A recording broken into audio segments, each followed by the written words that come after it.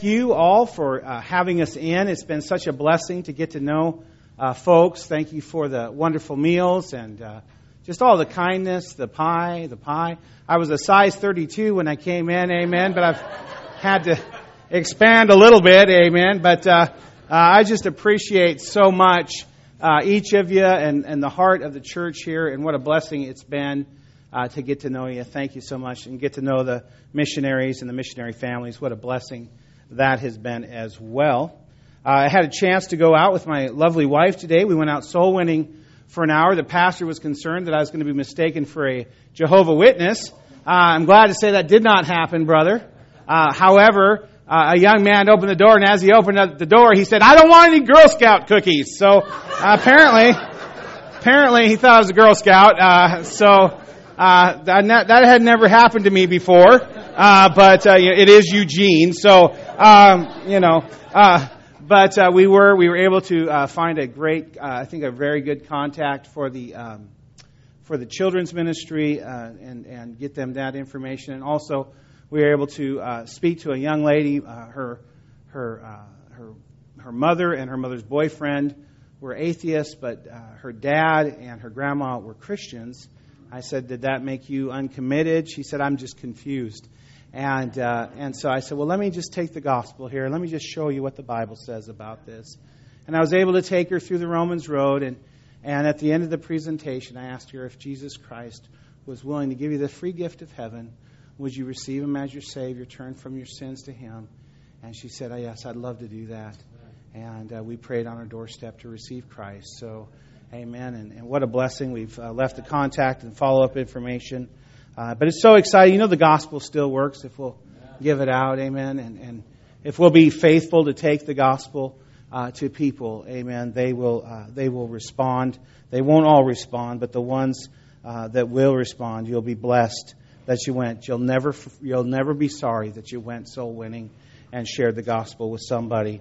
And it was such a blessing to be able to do that today. Thank you so much for that. I was reading through Ezekiel here a while back, the book of Ezekiel, and I try to read through the Bible at least once a year and hopefully more, but cover to cover. But some books of the Bible, now maybe you're more spiritual than I'm sure that's probably the case, but some books of the Bible, when you get to them, are just a little harder to read than other books. You know, you're just cruising along, you get to 1 Chronicles, and it's like 12 chapters of names, and you're just like, oh boy, I'm excited about this. But I was in Ezekiel recently, and I was reading through it, and it's not one of those books that's the easiest one for me to read, and I was having a little struggle getting excited about it, but for whatever reason, God got a hold of my heart while I was reading through that book, and I was considering what Ezekiel was going through in his ministry. And here we have in the book of Ezekiel a nation that had been taken captive because of their sin. And so Ezekiel was preaching to a captive nation that was ravaged by sin. It was ravaged by bad decisions. It was ravaged by an enemy that was indifferent to their plight. It had been gone through all kinds of problems, and their enemy was indifferent to the pain that they were going through, and they were captive because of their sin. And can I say, right now, is that sin brings captivity just about every time it's tried. We mess around and we think that we control our sin, but if we're not careful and we let it go, then sin will begin to control and dominate and bring us into captivity. And that happens now just like it happens then. And my sin, your sin, it makes no difference. It always leads to captivity and bondage. And so here is Ezekiel in the book of Ezekiel, and he's called to preach to a people that really don't want to hear what he had to say. They weren't really interested in hearing what he had to say. We knocked a door today, and they just shouted through the door, "I'm not interested." I said, "Okay, we'll leave it on the door, amen." And on we went. But there were people that did not want to hear preaching. And they didn't want to hear what he had to say. As a matter of fact, if you were to turn in your Bibles to Ezekiel chapter 2, we see the call of God in Ezekiel's life. Ezekiel chapter 2 and verse 3. The Bible says this in Ezekiel chapter 2 verse 3, "And he said unto me, Son of man, I send thee to the children of Israel, to a rebellious nation that has rebelled against me. They and their fathers have transgressed against me, even unto this very day. For they are an impudent children and stiff-hearted. I do send thee unto them, and thou shalt say unto them, Thus saith the Lord God, and they, whether they will hear, or whether they will forbear, for they are a rebellious house, yet shall know that there's been a prophet among them. And God is speaking to Ezekiel, and He says, I'm going to send you to preach to a people that's rebellious, and they're stubborn, and they're thick-headed, and they're thick-hearted, and they've transgressed against me even unto this very day, and even up to the moment, He said, the destruction of their cities was not enough. The destruction of their families were not enough. Being dragged captive to a foreign land was not enough. The depravity of being abused by their captors was not enough. And even to this very day, they were still rebelling against God. None of it was enough to bring them back to obedience to God. And God said, I'm going to send you to these people. And whether they hear or whether they don't hear isn't the issue. When you go out and you hand somebody a tract, whether they hear or whether they don't hear is not the issue. He said, I want you to give them the tract. I want you to preach the gospel. Whether they hear, whether they don't want to hear, whether they're interested, not interested, because I want them to know. I want them to know that I sent someone for them. I want them to know that I loved them enough to send somebody to rescue them.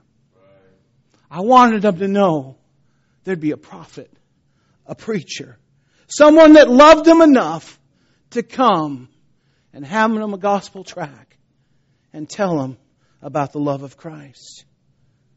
They have to know. He said, I want to send my preachers to them. So they can't say, nobody ever loved me.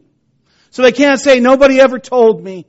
I want them to know about the love of God in Christ Jesus, whether they listen or not. Furthermore, in Ezekiel chapter 3 and verse 10, the Bible says this. Ezekiel 3:10, Moreover, he said unto me, Son of man, all my words that I shall speak unto thee, receive in thine heart and hear with thy ears. And go, get thee to them of the captivity, unto the children of thy people, and speak unto them, and tell them, Thus saith the Lord God. Again, here we go. Whether they will hear, or whether they will forbear. Then the Spirit took me up, and I heard behind me a voice of great rushing, saying, Blessed be the glory of the Lord from His place. So again, God is giving Ezekiel this instruction. I want you to go, and I want you to preach, whether they listen or not. But then the next verse got my attention. Verse 14, So the Spirit lifted me up and took me away, and I went in bitterness and in the heat of my spirit. But the hand of the Lord was strong upon me. Then came I to them of the captivity at Tel Abib, that dwelt by the river of Kibar, and I sat where they sat. And I remained there astonished among them 7 days. So I want to preach on this subject. How are we going to reach those that don't want to hear? How are we going to reach those that are rebellious and not interested and they don't want to hear? And how are we going to be God's hands and God's feet and God's heart and God's voice? And how are we going to do that? And I believe the answer is right here when He said, I sat where they sat. That's what I want to preach out tonight. And let's pray. Father, Lord, I pray that You would use this time. Lord, I pray that You would use this message to stir our hearts for people. Lord, please stir our hearts for people around the world. Stir our hearts for the people that we look at and are different and perhaps don't want to hear what we have to say. Maybe they mock us. Maybe they mock Christ. But Father, give us a heart to reach people that don't want to hear. Help us to sit where they sit. In Jesus' name, amen. I think the greatest thing that we can do to reach people is to sit where they sit. I think as Christians sometimes, and I know I'm guilty of it for sure, we look at people and we don't really understand or have any kind of compassion about where they are in life. You know, as a church as a whole, I don't think we can really empathize with people that are going through the difficulties of life, and we don't emphasize very well, and particularly when those difficulties are self-inflicted. You know, you might think this in your mind. I know I sure have in the past. Well, they made their bed. You're going to have to lie in it. Well, I warned them about that. I told them that was a bad idea. I knew that it wasn't going to end up very well. It's their own fault. I don't feel bad for them. You know, I'm so glad that God doesn't look at me that way. Amen. I'm so glad God didn't look down at me and said, well, I warned him about that. I told him not to do that. I gave him my word and he didn't listen. I'm so glad that he sent Christ for me. I'm so glad that he reached down and picked me back up and dusted me off and picked me back up in life. I'm glad God doesn't look at us that way. And you know, that was Ezekiel's heart when he went. The Bible says he was in the bitterness of his heart. He was hot in his spirit. I've got to go to these people to preach. They're a stubborn people. They're a hard-hearted people. They live right over by the university. They're a stubborn people. Amen. He didn't want to preach a message no one wanted to hear.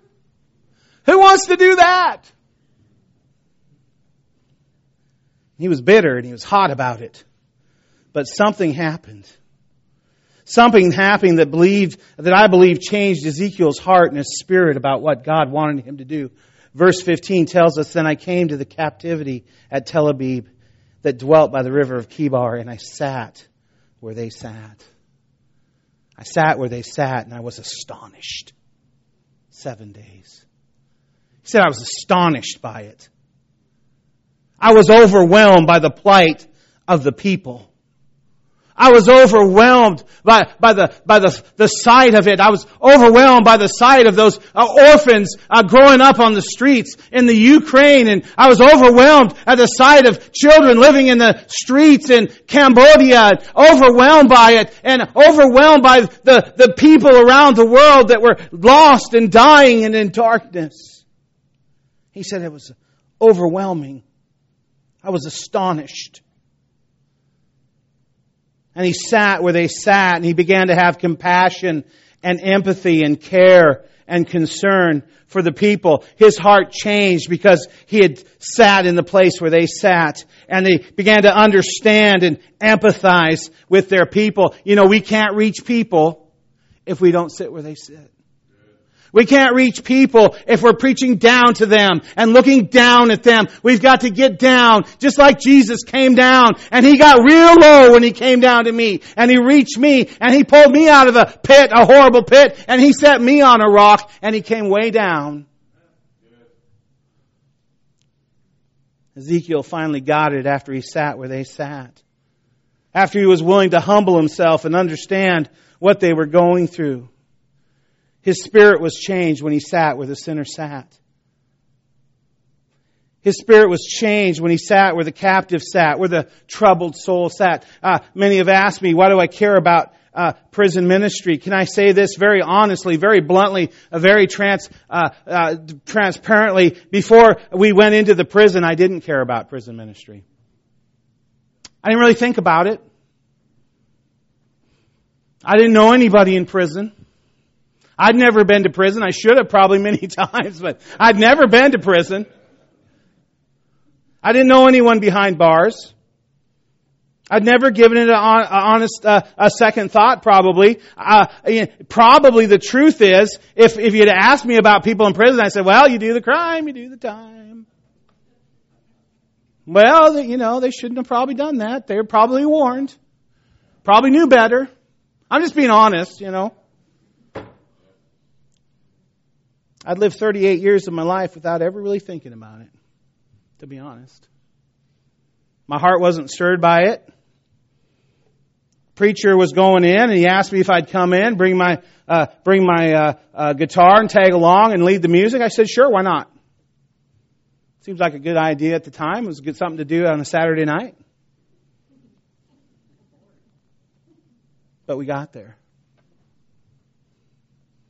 And we met the people.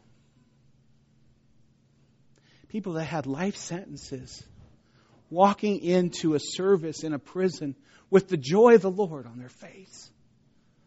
Just excited that somebody would come to preach the gospel, and they could hear preaching, and they could open their Bible and sing the hymns and songs, and they were excited about it. And we went in and we began to talk to them and meet with them, and when we left, we couldn't even stop talking about it. I got home and I was like, honey, you can't believe what happened. It was really wonderful, and we met these people, and it was so exciting. I can't believe it, and we're going to go back next week. So excited. So excited about it. Everything changed when we sat where they sat. Everything was different when we sat where they sat. I had no idea what they were going through. We never considered the problems that prisons creates for people. We hadn't considered the difficulty of losing children to the system. We'd see a woman come in and she'd just be ready to deliver that baby, and she maybe had 5-10 years of prison time, and she would go to a ward at the hospital where she would be handcuffed to the bed, and she would give birth to that baby, and that she would spend 24 hours with that baby, and if she didn't have a family member that was willing to take that child, they would suspend her parental rights, terminate them, and adopt that baby out, and that baby was gone. Never considered that. Never considered the fact that the women's prison is in Wilsonville, but the women come from all over the state. They maybe be 7-8 hours away from family. Nobody comes to visit them. Nobody comes to see them. No letters come in. Never considered that a loved one, a parent, would pass away and die, and they would be sitting in the prison, unable to attend a funeral service. Never considered people dying in prison until I sat in the hospital wing at the prison as I looked at a lady who had been attending our service as she was breathing out her last breaths alone in a cell, dying. Never appreciated my freedom the way that I appreciate it now. Never appreciated my family like I appreciate my family now. Never appreciated my church family the way I appreciate it now. Why? Because I sat where they sat. I sat where they sat. Turn your Bibles, if you will, to Matthew chapter 9. Matthew chapter 9, the Bible says this, and as Jesus passed forth from thence, he saw a man named Matthew sitting at the receipt of custom. And he saith unto him, Follow me. And he arose and followed him. And it came to pass, as Jesus had sat at meat in the house, behold, many publicans and sinners came and sat down with him and his disciples. And when the Pharisees saw it, they said unto his disciples, Why eateth your master with publicans and sinners? And here's Jesus, who's just called Matthew into the ministry, and he's just called him. And this Matthew, who was hated because he was a tax collector, he was hated because he represented Roman rule. He was hated because he was seen as a collaborator or a traitor to his people. And nobody cared about him, and nobody liked him. But here's Jesus, and he sits where Matthew sits. He sits where Matthew sits. He wasn't ashamed of Matthew. He loved Matthew. And he was willing to sit where Matthew sat. He was willing to put himself in Matthew's place. But the religious crowd didn't really like it. They didn't want... What do we do? What's he doing here in church? Why is he with us? Why is he sitting here with these sinners and publicans? Because they'd never sat where Matthew sat. They'd never put themselves in his shoes. They thought they were better than Matthew. They were better than the publicans. They were better than sinners. They saw themselves as morally superior because of their religious background and their righteous living, but that's not how Jesus saw it. Verse 12, he said, But when Jesus heard that, he said unto them, They that be whole need not a physician, but they that are sick. But go ye and learn what this meaneth. I will have mercy and not sacrifice, for I'm not come to call the righteous, but sinners to repentance. And Jesus said, I'm not interested in your sacrifice. I'm interested in your heart of mercy. I'm interested in your heart of compassion.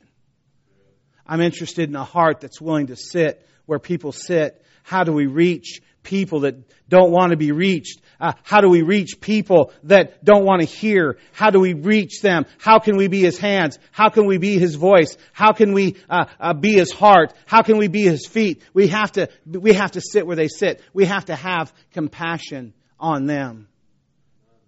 You say, how can we do that? 4 ways, very quickly tonight. Very quickly, we have compassion the same way Jesus had it. In Matthew 9:36, the Bible says this, but when He saw the multitudes, He was moved with compassion on them because they fainted and were scattered abroad as sheep, having no shepherd. We can have compassion because they're shepherdless. They're shepherdless. They were weak and they were faint and they had no shepherd. You know, I can't imagine going through a death without Jesus Christ and having Christ with me. I can't imagine going through a terrible tragedy in the family without knowing the Lord and knowing that that loved one was on their way to heaven. I just can't imagine what that's like. I can't imagine going that way without hope and going through that way without the good shepherd, the one that laid down His life for the sheep, the one that walks before us on the dark path and guides us along the way. I can't imagine having nowhere to turn that would offer any kind of help or comfort or advice or encouragement or hope or protection and guidance. We have a good shepherd. We have a good shepherd and He cares for us and He watches over us and He meets our needs, and what a blessing it is to have that. You know, life is lonely business at times, and it's good to have the Lord to turn to as our shepherd. Isaiah 40:11 says, He shall feed His flock like a shepherd. He shall gather the lambs with His arms and carry them in His bosom, and shall gently lead those that are with young. Oh, it's good that we have a shepherd that gently leads. A shepherd that's willing to gather us up in His arms and to take them and hold us close when things are falling apart. Amen. And He holds us close and He gathers us in and He just gently leads us. What a blessing that is. We have a shepherd that gathers us together when we're falling apart. Ezekiel 34:5, and they were scattered because there was no shepherd. And they became meat to all the beasts of the field when they were scattered. Boy, we become easy prey when we have no shepherd. Easy prey. We fall for just about anything. We fall into all kinds of trouble. We're very vulnerable when we're scattered. Ezekiel 34:12 says, as a shepherd seeketh out his flock in the day that he is among his sheep that are scattered, so will I seek out my sheep and will deliver them out of all places where they have been scattered in the cloudy and dark day. Oh, what a good thing it is that we have a shepherd that seeks after us in the cloudy and dark days when we're scattered abroad. That's such a good thing. It's good to know that when we wander off, the shepherds come looking for us. Amen. Oh, what a good thing that is. And we can have compassion on those that don't want to hear because they have no shepherd. They have no shepherd. They have no one to seek after them but us. They have no one to gather them in their arms. They have no one that gently leads them. You know, the world doesn't lead gently. Sin doesn't lead gently. Addiction doesn't lead gently. It's a harsh master and it's a harsh taskmaster. Sin's a bad shepherd. And we can have compassion on those that don't want to hear us because they're shepherdless. Second, we can have compassion because they're sick. Matthew 14:14, and Jesus went forth and saw a great multitude, and it was moved with compassion toward them, and He healed their sick. You know, there's a multitude of people that have a soul sickness. It's a sin sickness. It's a chronic condition. And it's a condition that plagues their entire life. It's a condition that haunts their every day. It's a condition that is ultimately fatal if it's not treated. And Jesus came for those that were sick. We read about that in Matthew a moment ago. He came for those that were sick, not those that were whole. It was a disease, a blood disease. And the only solution is a blood transfusion. And the only solution is to apply the blood of Christ to their lives. Exodus 12:13 tells us, and the blood shall be to you a token upon the houses where you are. And when I see the blood, I will pass over you. And the plague shall not be upon you to destroy you when I smite the land of Egypt. Without this blood transfusion, they have no hope. Hebrews 9:22 tells us, "In almost all things are by the law purged with blood, and without shedding of blood there is no remission." There's no remission of sin without the shedding of blood. The shedding of blood is required to cleanse people from their sickness. And it's not just any old blood, amen? It's not the blood of bulls and goats. But Hebrews 9:12 tells us, "Neither by the blood of bulls, goats, and calves, but by His own blood He entered once into the holy place, having obtained eternal redemption for us." Amen? And thank God we've been healed from our sin sickness by the blood of Jesus Christ. And His blood obtained eternal redemption for us. And we have hope because of the blood of Christ that purchased our remedy. And He's purged us from dead works to serve a living God. Hebrews 9:14, "How much more shall the blood of Christ, who through the eternal Spirit offered Himself without spot to God, purge your conscience from dead works to serve the living God." We can have compassion on those that don't want to hear us because they're sick, because they're shepherdless. Thirdly, we can have compassion because they're sightless. Matthew 20:34, "So Jesus had compassion on them and touched their eyes, and immediately their eyes received sight, and they followed Him." Jesus had compassion on the blind because they could not see. They could not see that amazing grace that saved a wretch like me. I once was lost, but now I'm found. Was blind, but now I see. In 2 Corinthians 4:3, "But if our gospel be hid, it is hid to them that are lost, in whom the God of this world has blinded the minds of them who believe not, lest the light of the glorious gospel of Christ, who is the image of God, should shine unto them." Jesus had compassion because they could not see. We have to understand that those are lost. Those that don't want to hear, they've been blinded to the good news. They've been blinded. The light of the gospel is hid to them. They're blind to the good news. They can't see their need for a Savior. They can't see that they're sinners. They can't see that they're without hope and without Christ. They can't see the need to be saved. And maybe they're religious. Maybe they attend church regularly. Maybe they even do spiritual things, but they don't see their need and they're blind to the glorious gospel. And we can have compassion on people that are groping in darkness and don't even know they're blind. We know the verse, Revelations 3:17, "Because thou sayest, I am rich and increase with goods and have need of nothing, and knowest not, thou art wretched and miserable and poor and blind and naked." And we can have compassion on them because they're sick and they're sightless and they're shepherdless. And finally, we can have compassion on them because they're separated. They're separated. In Luke 7:12, we have the story. The Bible says, "Now when He came nigh to the gates of the city, behold, there was a dead man carried out, the only son of his mother. And she was a widow, and much people of the city was with her. And when the Lord saw her, He had compassion on her, and said unto her, Weep not. And He came and touched the bier, and they that bare him stood still. And He said, Young man, I say unto thee, arise." He had compassion because He knew that they had been separated by death. They'd been separated by death. Why should we have compassion on those that don't want to hear us when we preach? Because they face eternal separation from God. Eternal separation in a place called hell, where the worm dieth not and the fire's not quenched. And we can have compassion on them because they will face eternal separation from loved ones. In Isaiah 65:17, the Bible says this, "For behold, I create new heavens and a new earth, and the former shall not be remembered, nor come into mind." I'm so thankful for camp. I was saved at camp. I mentioned that.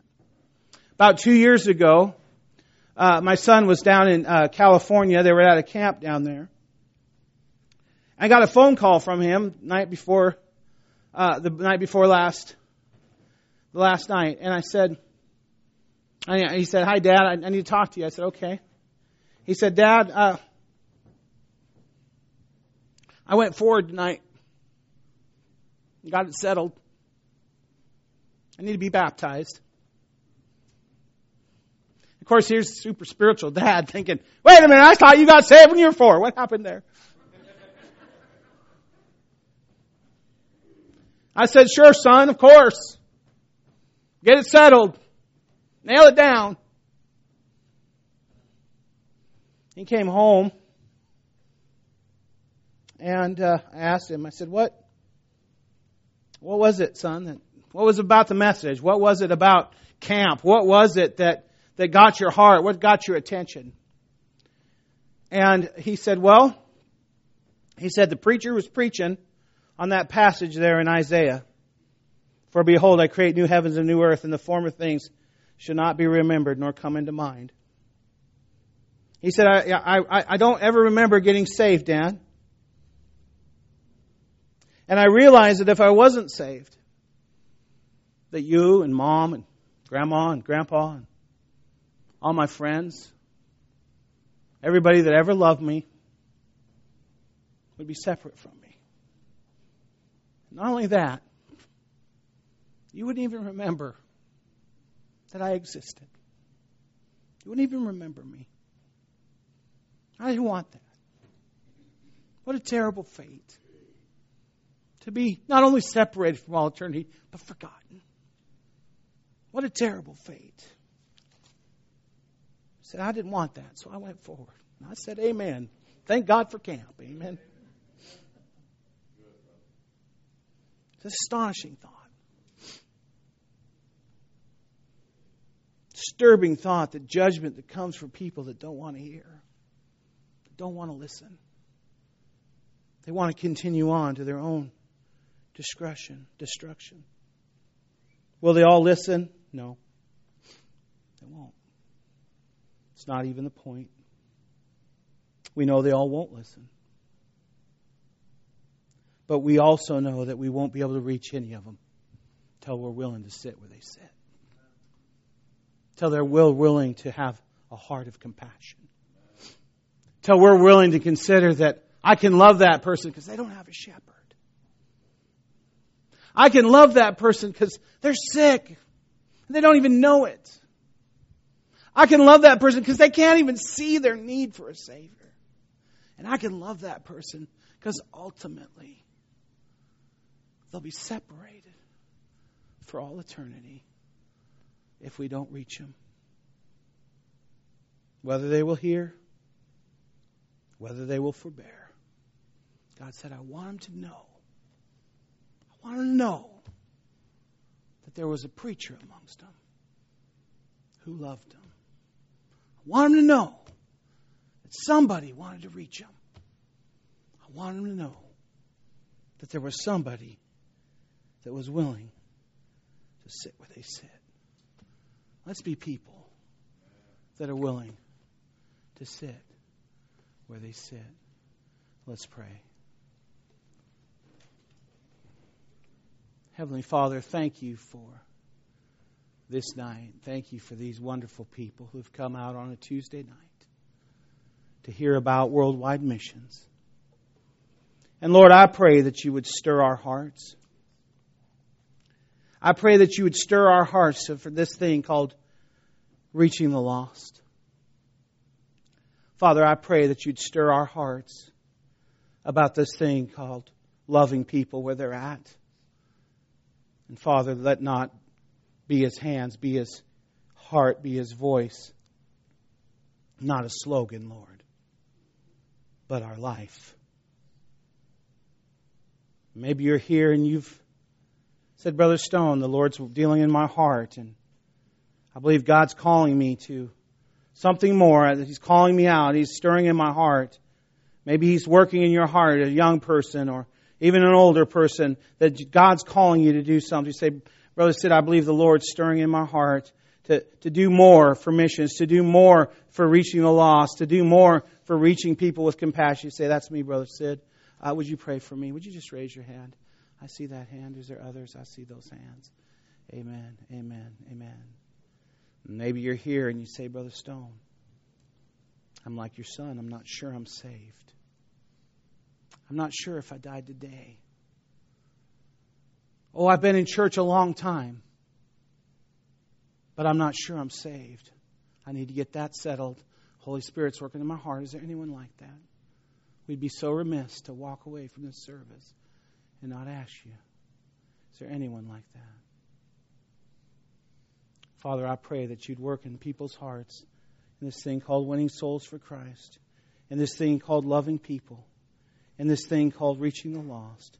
Father, give us a burden and a desire and a burning heart to reach the lost at all cost, Father. And Father, thank you for loving us. In Jesus' name, preacher. Well, I'll tell you, that's a stirring message. We go through the motions of sharing our faith or whatever, and sometimes we don't share our faith. I'm thinking as you were speaking, Brother Stone, that probably the greatest hindrance of what you said is a love for self.